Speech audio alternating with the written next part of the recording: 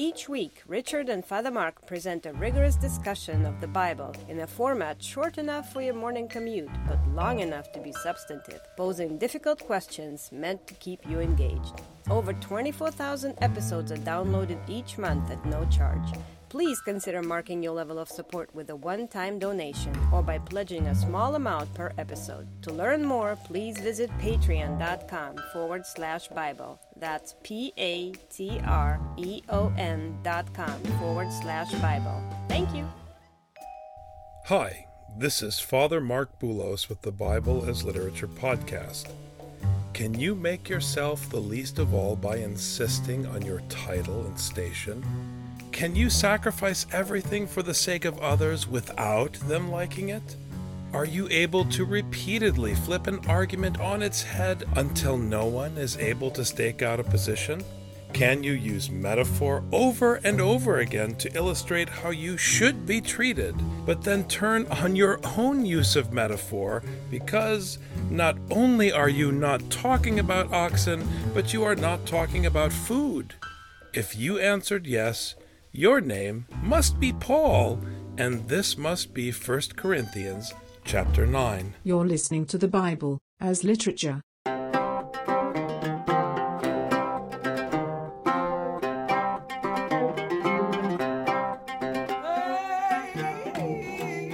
Hi, this is Father Mark Boulos. And this is Dr. Richard Benton. And you are listening to episode 111 of the Bible as Literature podcast. In chapter 9 of 1 Corinthians, Paul begins, "Am I not free? Am I not an apostle? Have I not seen Jesus our Lord?" And here it's just very important for our listeners that his question, "Have I not seen Jesus our Lord?" refers to the criteria for what an apostle is. An apostle, a messenger, is someone who received the commission directly. That's why in the Byzantine tradition they have this special title called equal to the apostles. You can't call someone who was not in Scripture encountering Jesus in the story of the Bible an apostle. You know, for example, you have Nina of Georgia, you call her equal to the apostles. Cyril and Methodius, equal to the apostles. The list goes on. He's the head of everything. As far as the community is concerned, he makes the law. I mean, yes, he is bound to serve the Torah, but he is the head of the community for them. So he is free in the eyes of the community. But then this chapter discusses what does it mean to be free, why free, and what do you use that freedom for? And I think that's really important to look at. But verse 9 is also dealing with hierarchy. It's freedom and hierarchy. In his question, he establishes that he was commissioned directly by Jesus on the road to Damascus. And then he continues, "Are you not my work in the Lord?" Look at the structure of the sentence. I can do what I want. I am free. I am an apostle. I saw the Lord Jesus Christ. I'm reversing it, not as questions, but as statements. And now he's saying, are you not my work in the Lord? I made you what you are. If to others I am not an apostle, at least I am to you, for you are the seal of my apostleship in the Lord. This reminds me of the way Paul speaks elsewhere when he talks about not being concerned about other people's children. He's saying, look, this isn't about what everyone can do or everyone can't do. Remember, they're looking to Roman society and saying, why can't we be like the Romans? Paul is saying, look, whatever's going on around us, in this household, I'm your father. I am the apostle. I'm the one who established this community. And you are the seal of that apostleship. My defense to those who examine me, to those who parenthetically question my freedom. It's interesting now how Paul has just gone through this exercise where he's establishing that the way they're using freedom is unto destruction. And now he's turning the tables and saying, now don't tell me that means I can't go eat meat offered to idols because I'm the kung fu master. You don't even understand what I'm saying, so how are you going to examine me? So he turns it up on its head, and now he's going to show them how their freedom is actually slavery to their own arrogance. Well, this is, I think, especially to an American audience, when we think of freedom as ontologically something good, and we think it's something to be attained. We're always looking for freedom. When we free people, that's something good. But one thing that Paul is really emphasizing here is that freedom is for something. Once you're free, you do something with it. Once you're allowed to do something, it's important. It's like a story that I heard about a guy who died. They put him in the morgue, and he got up, he walked out of the morgue. He's like, why is everyone all freaked out? And like, because we thought you were dead. After a while, and he saw how everyone was reacting, he kissed the ground and said, I thank God, because I guess it wasn't my time yet. So then the question isn't, oh, what a nice story. Now it's, what are you going to do? You get your life back. Now you're free from whatever Caesar tells you have to do. What are you going to do with that freedom? Are you going to sit back and be happy that you're no longer subject to Caesar? Or are you going to do something? And this is why Paul says that the only point of freedom is to love. And this is why I disagree with Western pedagogy and parenting. I understand that children need freedom to explore and to grow. I absolutely agree with that statement, because they have to learn how to make decisions, become accountable. But at the same time, in Scripture, you have two contradictions that are put together, freedom and slavery. Scripture never says the goal is freedom, and it never says slavery is good, but it describes freedom in Christ as slavery to Christ. So it's not black and white. This is the point, and that's why Paul seems to always vacillate in his letters. And we have this also in Hosea chapter 8, several times throughout Hosea, where the people are freed. The Lord gives them everything they need, but what do they do with their freedom? They set up a king, they set up an idol, they set up all the trappings of their enslavement that they had in Egypt. And so he says, you're going back to Egypt. I can't keep these two together. I can't give you the freedom when you want to give your freedom away to these slave masters. The people of Corinth are looking for slave masters. And Paul says, you're enslaved to me. You're enslaved to Jesus. You're in this household. Am I not an apostle? Am I not the one who is the captain and the free leader, who has established the freedom in Christ for this household, which means your slavery and your duty?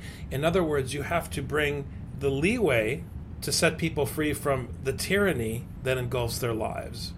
But you have to bring the tyranny in order to keep them from becoming entrapped once again by the very slavery that engulfs their lives, which is egoism, abuse, selfishness, divisiveness, all of these things he's fighting against. I mean, a very concrete example. I can give my children a pair of shoes. Great, now they have the freedom. Now they have a gift. Now they have something they can use. But then one of them says, I want to wear the shoes today. No, when you wear the shoes, you ruin them. I don't want you to wear the shoes, but I won't wear the shoes. And then every day for a week, there's fighting and arguing over a pair of shoes. Now, I ask the question again. Do the shoes liberate them, or do the shoes enslave them? They were given with the intention that it would liberate them, but in fact the shoes have enslaved them. And this is what happened to the Corinthians. The Corinthians used their freedom to then say, I'm more free than you are. I'm better at being free than you are. This is why people misread the story of the prodigal son and his merciful father. They imagine that when the prodigal son left, he left as a son, and when he came back as a hired servant, and then the father said, no, you're still my son. But that's an incorrect reading, because in a Roman household, there's no difference, as Paul tells us, between a son and a slave. The problem is that the prodigal did not realize he was no different than the hired servants until he abused his freedom. But he never stopped being a slave in his father's household. This is the beautiful contradiction, because the gospel wants us to love freely, but it understands human nature. Human nature doesn't seek freedom to love. Human nature seeks freedom to do what human nature wants to do, however it's manifest by your particular strand of DNA. And that's the way it is. So there's a tension. The older son was given everything. He had the complete freedom to do whatever he wanted in the house. And what happened? He became a slave to it, and even wanted to enslave his brother to it. The older son, I believe, would be analogous to the intellectuals in Roman Corinth. Yes. Very clearly. So let's continue. My defense to those who examine me is this. Do we not have a right to eat and drink? Do we not have a right to take along a believing wife, even as the rest of the apostles and the brothers of the Lord and Cephas? Or do only Barnabas and I not have a right to refrain from working? Everybody else gets to do all these things. Why are Barnabas and I excluded? Who at any time serves as a soldier at his own expense? Who plants a vineyard and does not eat the fruit of it? Or who tends a flock and does not use the milk of the flock? Now, before we get to verse 8, I want to point something out here. This is not Paul saying, look how great I am because I don't take a salary. I don't take a salary because I love you and because you're my kids and I care about you. No, that's not how he's talking. He's saying, shame on you. What right do you have to question anything I say when you don't know the gospel, which he's been establishing all throughout the letter, and you're not even treating me respectfully? Shame on you. Just listen to what I'm saying. Don't forget the pecking order. Who do you think you are? That's what this is about. I am not speaking these things according to human judgment. Am I? Remember, everyone, that this is falling on the discussion about eating and what eating is for, and eating meat that is dedicated to idols. You may eat and you may drink as long as you don't cause anyone to stumble, as long as the eating and the drinking is fulfilling the law of love. And here we go back to eating and drinking, we go back to freedom, and now we see what the purpose of the eating and drinking is. Well, now he's going to hit them with the Torah. That's the beauty, because they think, oh, we don't need the law. All we need is love, Paul. And they don't even know what they're talking about. We're free. We can do what we want. He's coming at people who think that they got the meaning of the gospel and so therefore don't need the Bible anymore. They don't need the Torah. They think freedom in Christ means you don't have to read Leviticus. But that's not what Paul is saying, and so now he's going to hit them with the instruction. Does not the law also say these things? For it is written in the law of Moses, you shall not muzzle the ox while he is threshing. So in Deuteronomy, we have this rule that's meant to safeguard the well-being of the entire household, even the least in the household, which is the animal. And you're not respecting and taking care of me? Shame on you. God is not concerned about oxen, is he? In other words, it's not that God isn't concerned about oxen, it's that they are getting things backwards. It's not that you shouldn't take care of animals, but your priorities are upside down. You don't know what you're talking about, you supposed learned people. Or is he speaking altogether for our sake? So is he talking about the animals or is he talking about people? Yes, for our sake it was written, because the plowman ought to plow in hope, and the thresher ought to thresh in hope of sharing the crops. The subtext here is that they think Paul should do all that work without hope. And in fact, Paul does do all of that work without worldly hope. He works so that the community benefits, and the hope is that we receive these things and then we give them to the weakest and most vulnerable. That's how this Torah teaching works. And so when he gains, he gives it to the weakest of the group, because the people in the community are flipped, just like we in our communities are flipped. We think that it goes to the people who did the most work, the people who are working the hardest on these things, the people who came up with the ideas. The most valiant workers in the community are the ones who get paid first, are the ones who get the first benefits, are the ones who get the accolades. And he's saying, no, the first one to get of the harvest is the ox who's threshing. That's the first one to benefit. So he says, because I am the father of the community, that is why I'm not the first one to receive. My hope is that there's going to be enough benefit that it's going to work its way up from the bottom to the top. And if it makes it that way, thank God. If it isn't enough, thank God. Right, but again, he's doing it in such a way that it's not comfortable for them. Because the worst thing you could ever have in 1 Corinthians is a noble, kind pastor. Because if you're noble and kind, then the people will like you. And if the people will like you, then you're doing it for your own enjoyment. We're not dealing with the stewardship that has been entrusted to Paul anymore. I want to really stress that because it comes out later in the letter. Paul is being a jerk on purpose. And the funny thing is about the way he's being a jerk is it's Trickle Up Economics. He's being a jerk for their sake and their benefit, and they're going to resist it because they would rather Paul honor them than shame them. It's that simple. If we sowed spiritual things in you, is it too much if we reap material things from you? If others share the right over you, do we not more? In other words, if you do want to give me something, don't feel good about yourself because you owe me. This is the least you owe me. If you pay taxes to the people who supply you roads, wouldn't you supply me something because I gave you your freedom?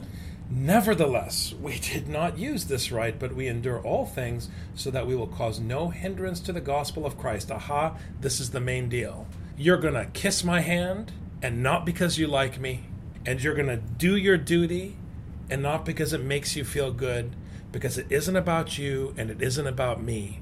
It isn't even about the household per se, unless you understand the household as all of creation.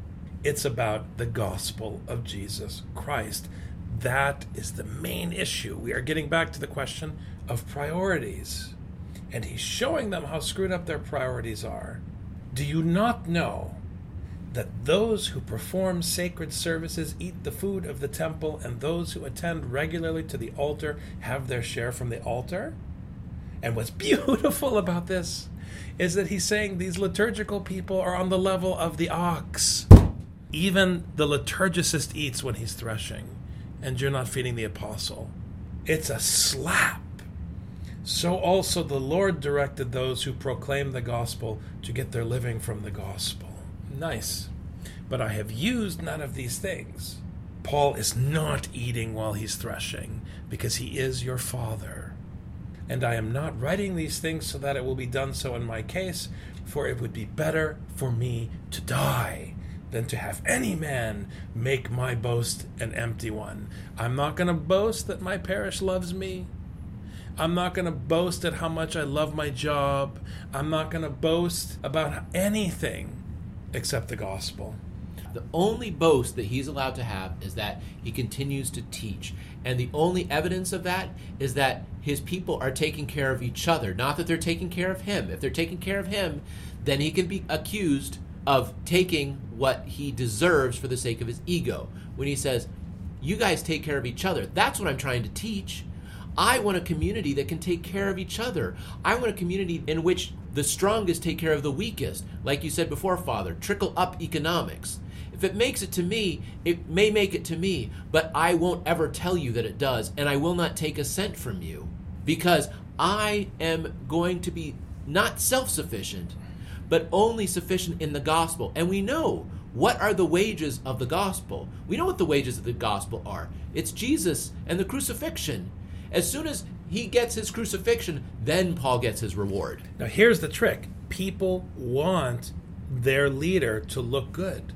The first thing they ask in a presidential election is, does he look presidential?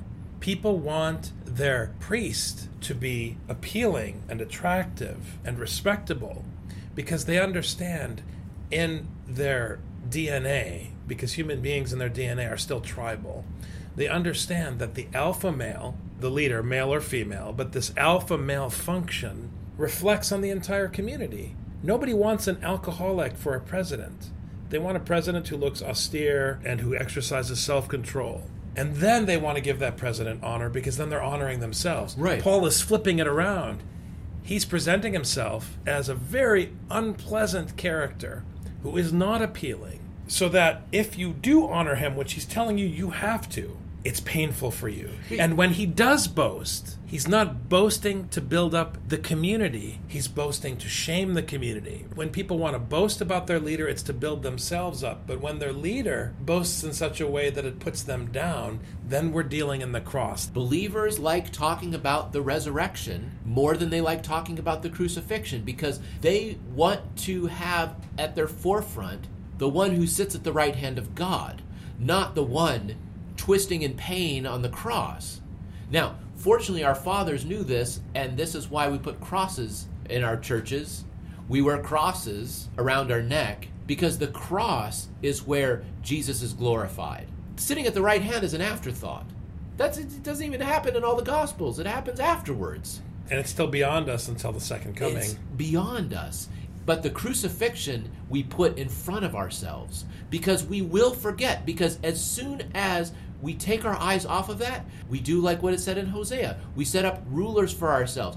We have all the freedom and all the resources in this country, yet we want a tough leader who can sit across the table from Putin and show how tough we are as Americans. Why do we care what Putin says if we really believe we're the most powerful country? And nobody votes for a president who's going to show you how stupid your own constituency is.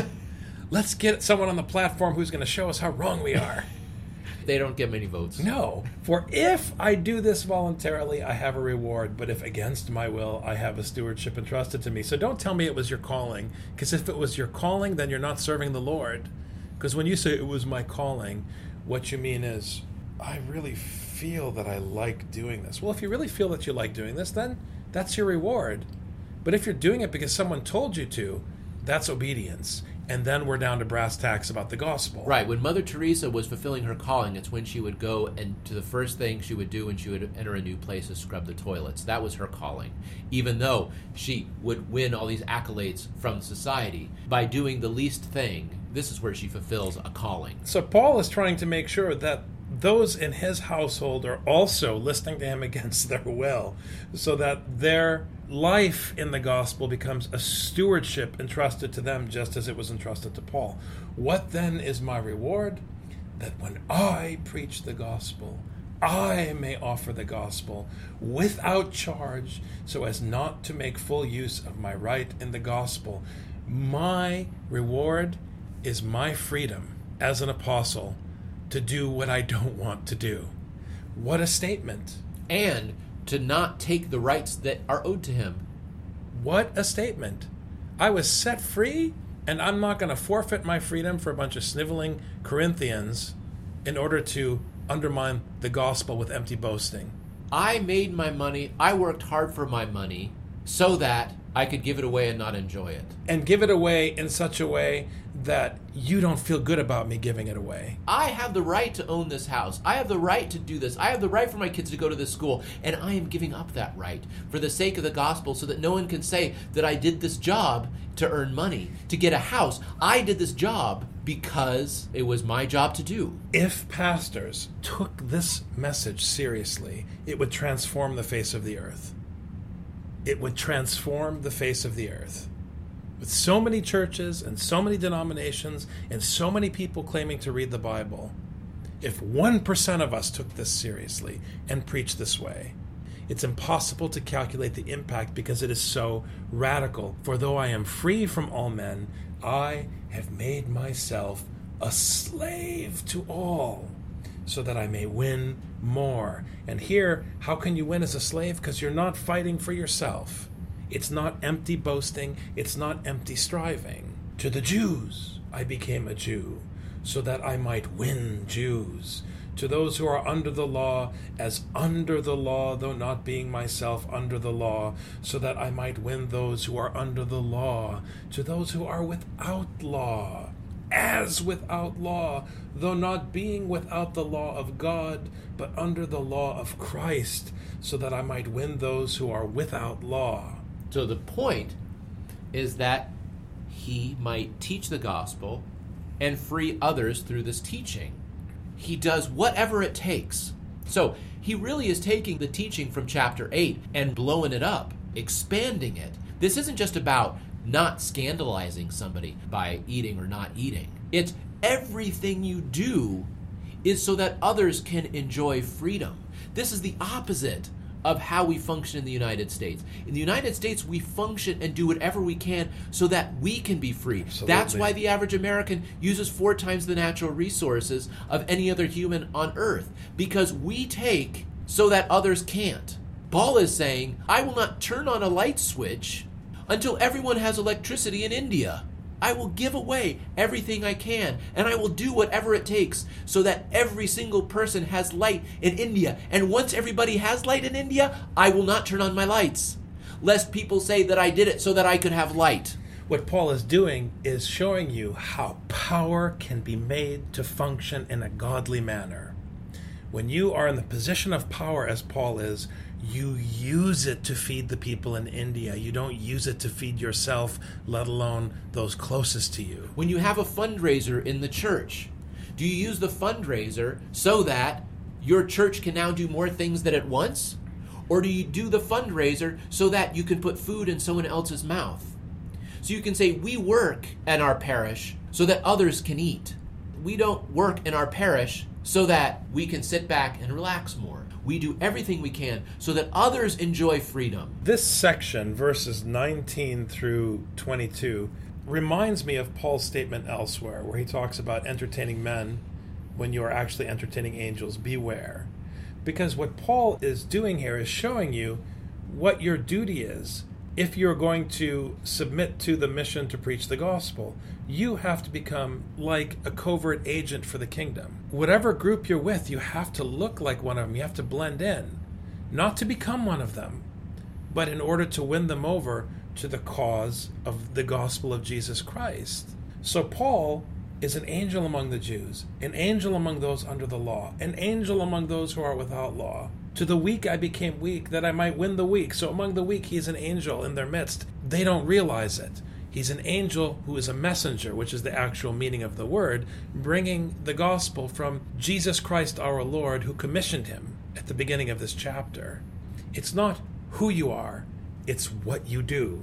He's assumed how many identities here, but he's functioning the same way in every situation. I have become all things to all men, that I may by all means save some.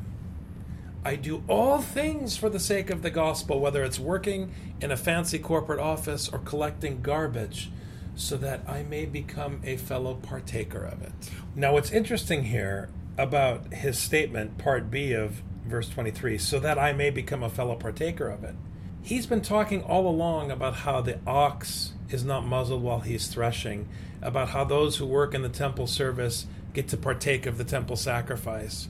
But all of those examples have been about people partaking of their reward in this life. Materially. Paul now is distinguishing himself and saying, I am a partaker of the crucifixion of Jesus Christ. And the freedom. And the freedom that comes with his death, which is what we're talking about here. The kingdom of God. This is Paul, the secret agent for the kingdom of God. He is the CIA of the kingdom here in this paragraph. And this is not the freedom that you get by having the shoes. It's the freedom you have by giving away the shoes. He will give away the shoes enough that he finally enjoys the freedom that he's been preaching to everyone else. It's funny you mentioned shoes.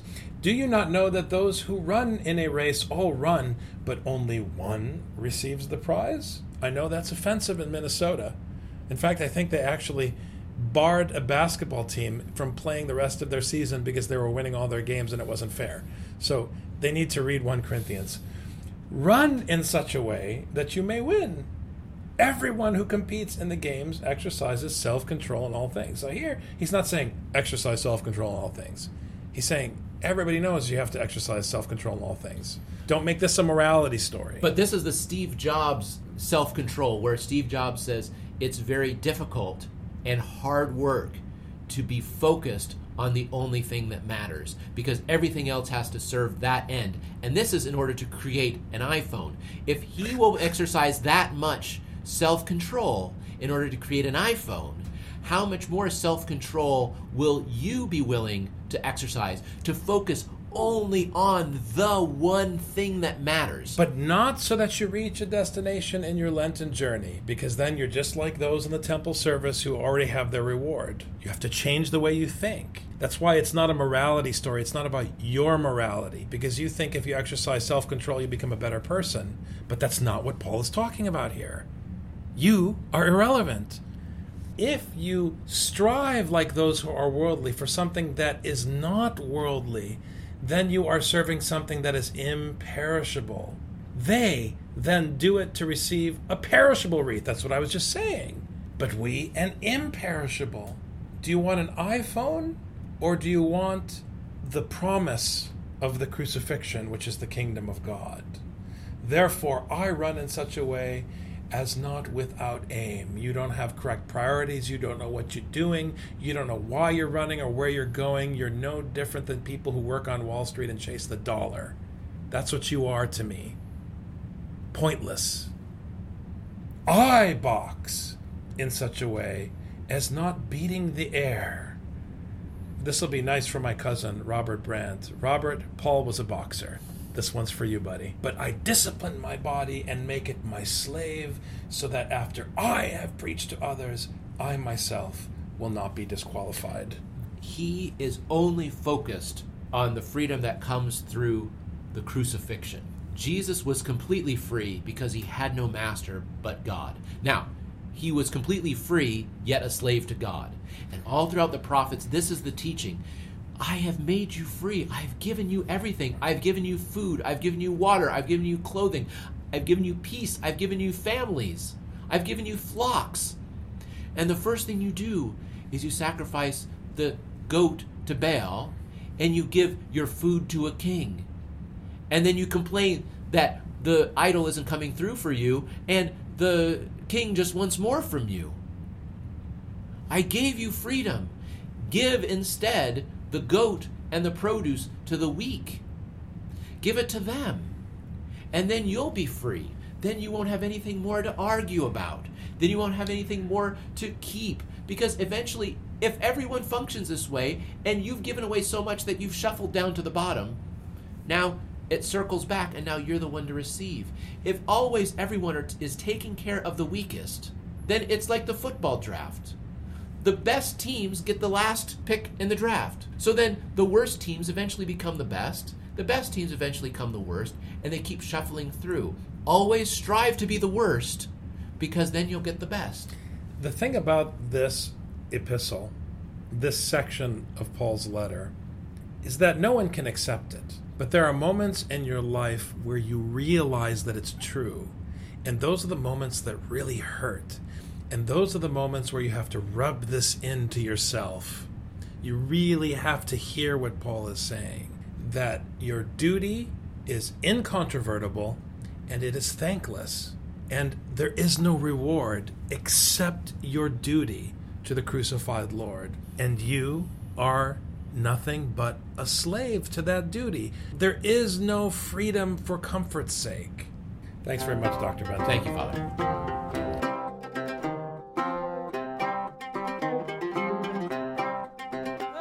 You've just heard the Bible as literature.